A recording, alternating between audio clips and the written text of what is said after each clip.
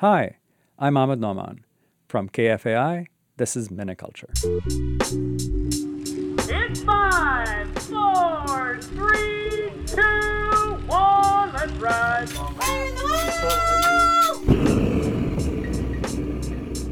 This podcast brings you stories about Minnesota arts, culture, and history. I just want to groove people. I just want to have like some sort of a fiesta. Oh goodness, I want us to have our own building. Hey there, policeman, I can't breathe. Hey there, policeman, I can't breathe. Today, a vigilante bike law enforcer has taken to the Twin Cities streets. 271JHX, don't open your bike door to the bike lane. And he's causing quite a stir. But first, the sun's out, and so are the chickens. Backyard coops are on the rise around town, but setting up your first chicken operation isn't without its challenges. Our producer, Zan Holston, found this out the hard way. Here's a chronicle of his first attempt. It was about 10 degrees outside. Cold, gray, miserable. So, why was I so cheerful? Because it was chicken feeding time. Some breakfast. Yum, yum, yum.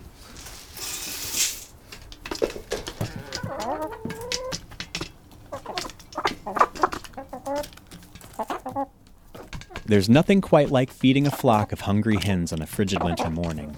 Opening the coop door, it's a tumultuous affair full of cooing, squawking, and pecking. Who would have thought that 6 little backyard dinosaurs could scratch their way into my heart?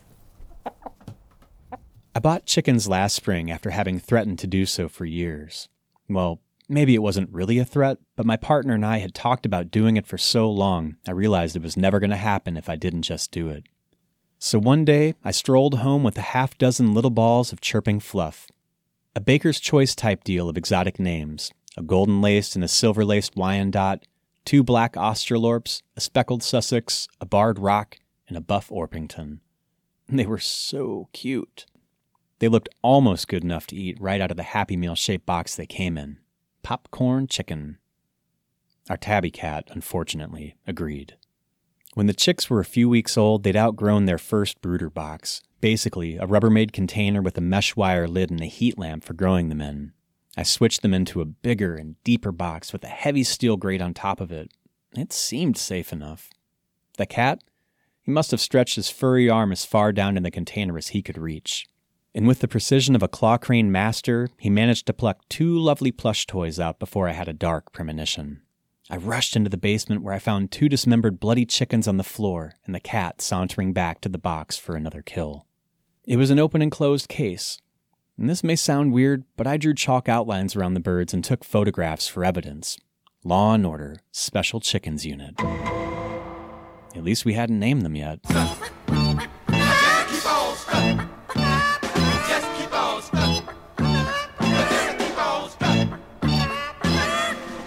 A few years back, we scored a chicken coop off a neighborhood listserv. It sat unused in our backyard for a good 2 years. And once we finally got our birds, it dawned on us that it wasn't really a chicken coop. It was an open-air cage on stilts. And we quickly realized that it wouldn't be a safe home for our birds once the weather turned. And it had a host of other problems, which my partner Morgan described. It's decrepit. It's really old. It's disintegrating. Basically, it was a chicken death trap. The whole thing shakes when you brush against it. There were mice living in it. Too small for 6 chickens to live in the winter. It's too drafty. So what to do? Overbuild. My partner read, researched, and developed some grandiose plans. Now, we're not much for old-timey sentiments like mustachioed banjo players and artisanal whiskey, but the best coop design she found was one whose popularity peaked around the turn of last century.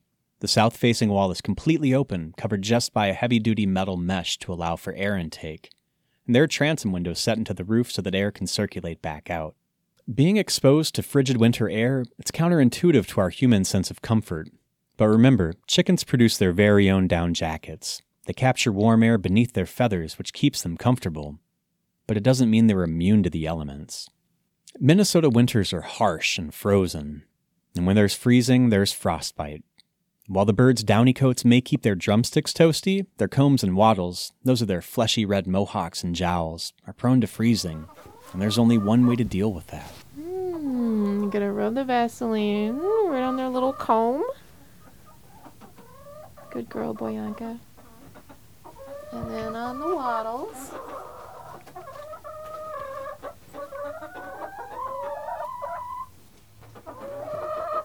You like that? Of course, it's not all work. When we're not busy greasing up chicken combs or watching our birds fight over kitchen scraps, there are delicious eggs to eat. Eggs with the most beautiful golden yolks. Eggs in winter that recall the warmth of the summer sun. Scrambled eggs so rich they're almost orange. But it turns out, the eggs are the least exciting thing about the birds. Getting to know their personalities, their idiosyncrasies, getting chased around the yard by them, retrieving them from the neighbors' yards. Chickens are like the pet dogs we never knew we wanted. In fact, we mail-ordered 3 more well-named birds due this spring. 2 Buckeyes and a Barnevelder.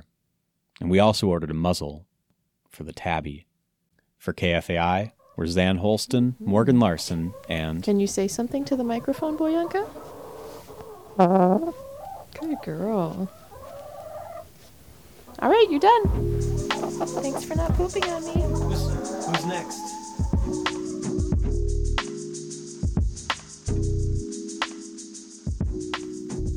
And now, back to bikes. If you ever bike on the Twin Cities streets, you know it's not unusual to get cut off or tailed by drivers. Those moves are illegal. So one Twin Cities man decided to take matters into his own hands. Sophie Nikitas has this report. On this day, Ward Rubrecht is dressing for battle. 661 Rage pressure suit, which is intended for downhill mountain bikers. Over that, I put on an Ergodyne Arsenal Molly vest. But he's not a soldier. I have my cell phone. I have a Boombotix Bluetooth speaker. I have a 115 decibel air horn and a 26-inch folding baton. Well, I've only had to pull it out 3 times, but occasionally people decide that they want to get out of their car and beat me up. Ward Rubrecht is a one-man enforcer. 169.18 subdivision 3 subsection 3. Drivers have to give cyclists 3 feet when passing. Of Twin Cities bike law. Minnesota 169.222 subdivision. To be clear, Rubrecht does not get paid for this work. He's 33 years old and works in public health communications.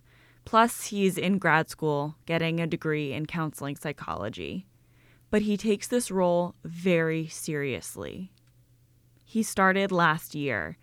He was biking along Lake Street when he says a truck ran him off the road and sped off. But I had this all on video because I had just bought this cheap Chinese manufacturer GoPro, and I was just messing around with it, and so I had the video. And he kept the tape rolling. Every day, he bikes from his home in Loring Park to near downtown St. Paul. It's about 10 miles. Then he bikes back at night. And he keeps his camera on the whole time.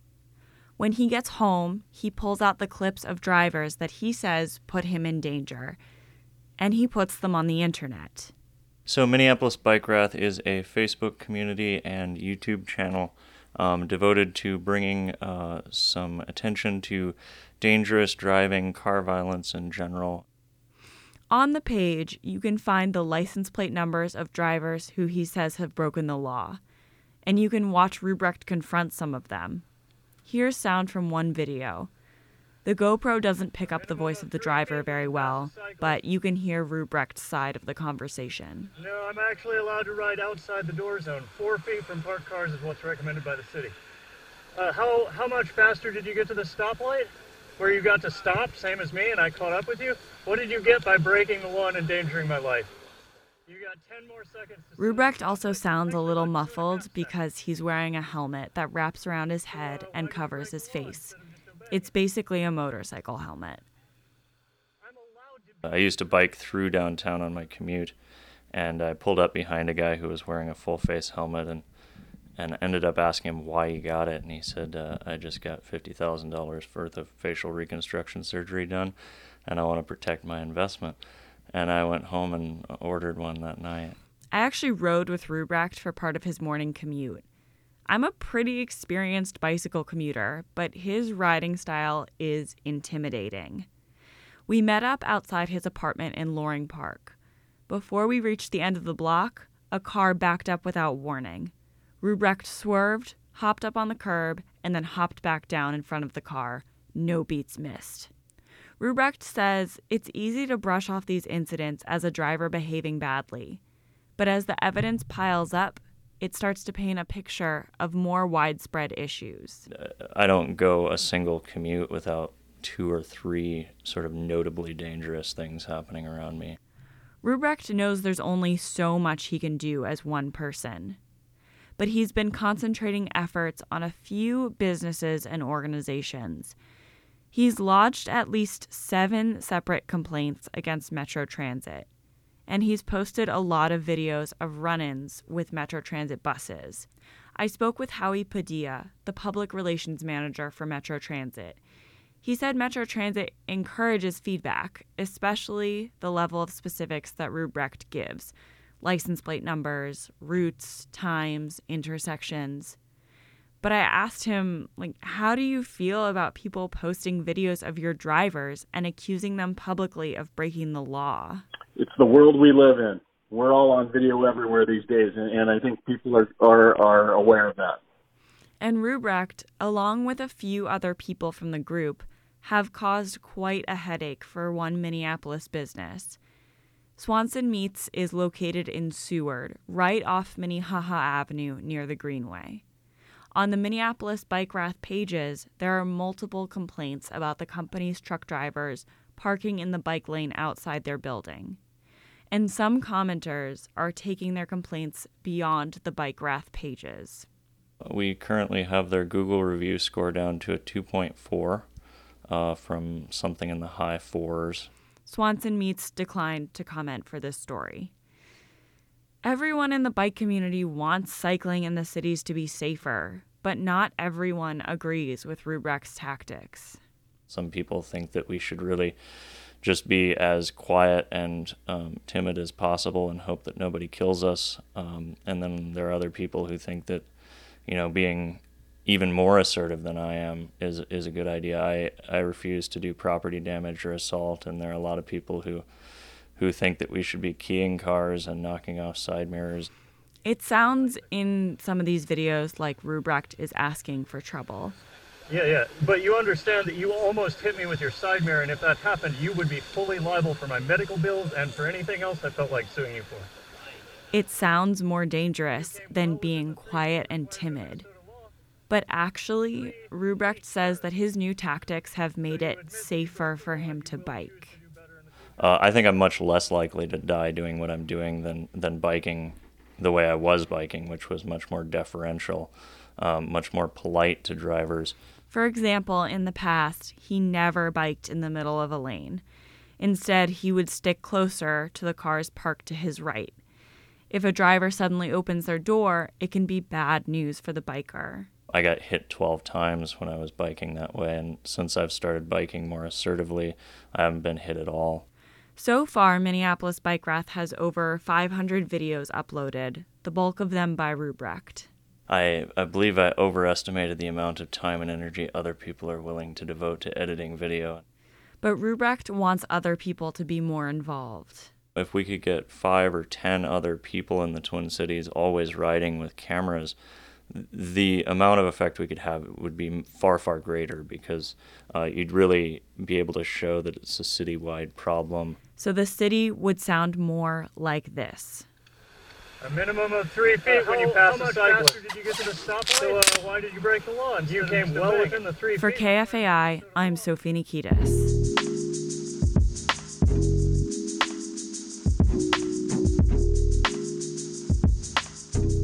And that'll do it for this episode of the Miniculture Podcast. Support for Miniculture is made possible by a grant from the Minnesota Arts and Cultural Heritage Fund. Our music is by Javier Santiago. We'll be back soon with more stories from here in Minnesota. In the meantime, catch a wide array of programming on Fresh Air Community Radio KFAI, 90.3 FM Minneapolis and 106.7 FM St. Paul. You can listen also using the KFAI app, which is available for Android devices through the Google Play Store and for iOS devices through the Apple iTunes Store. Thanks for listening. This is Ahmed Norman.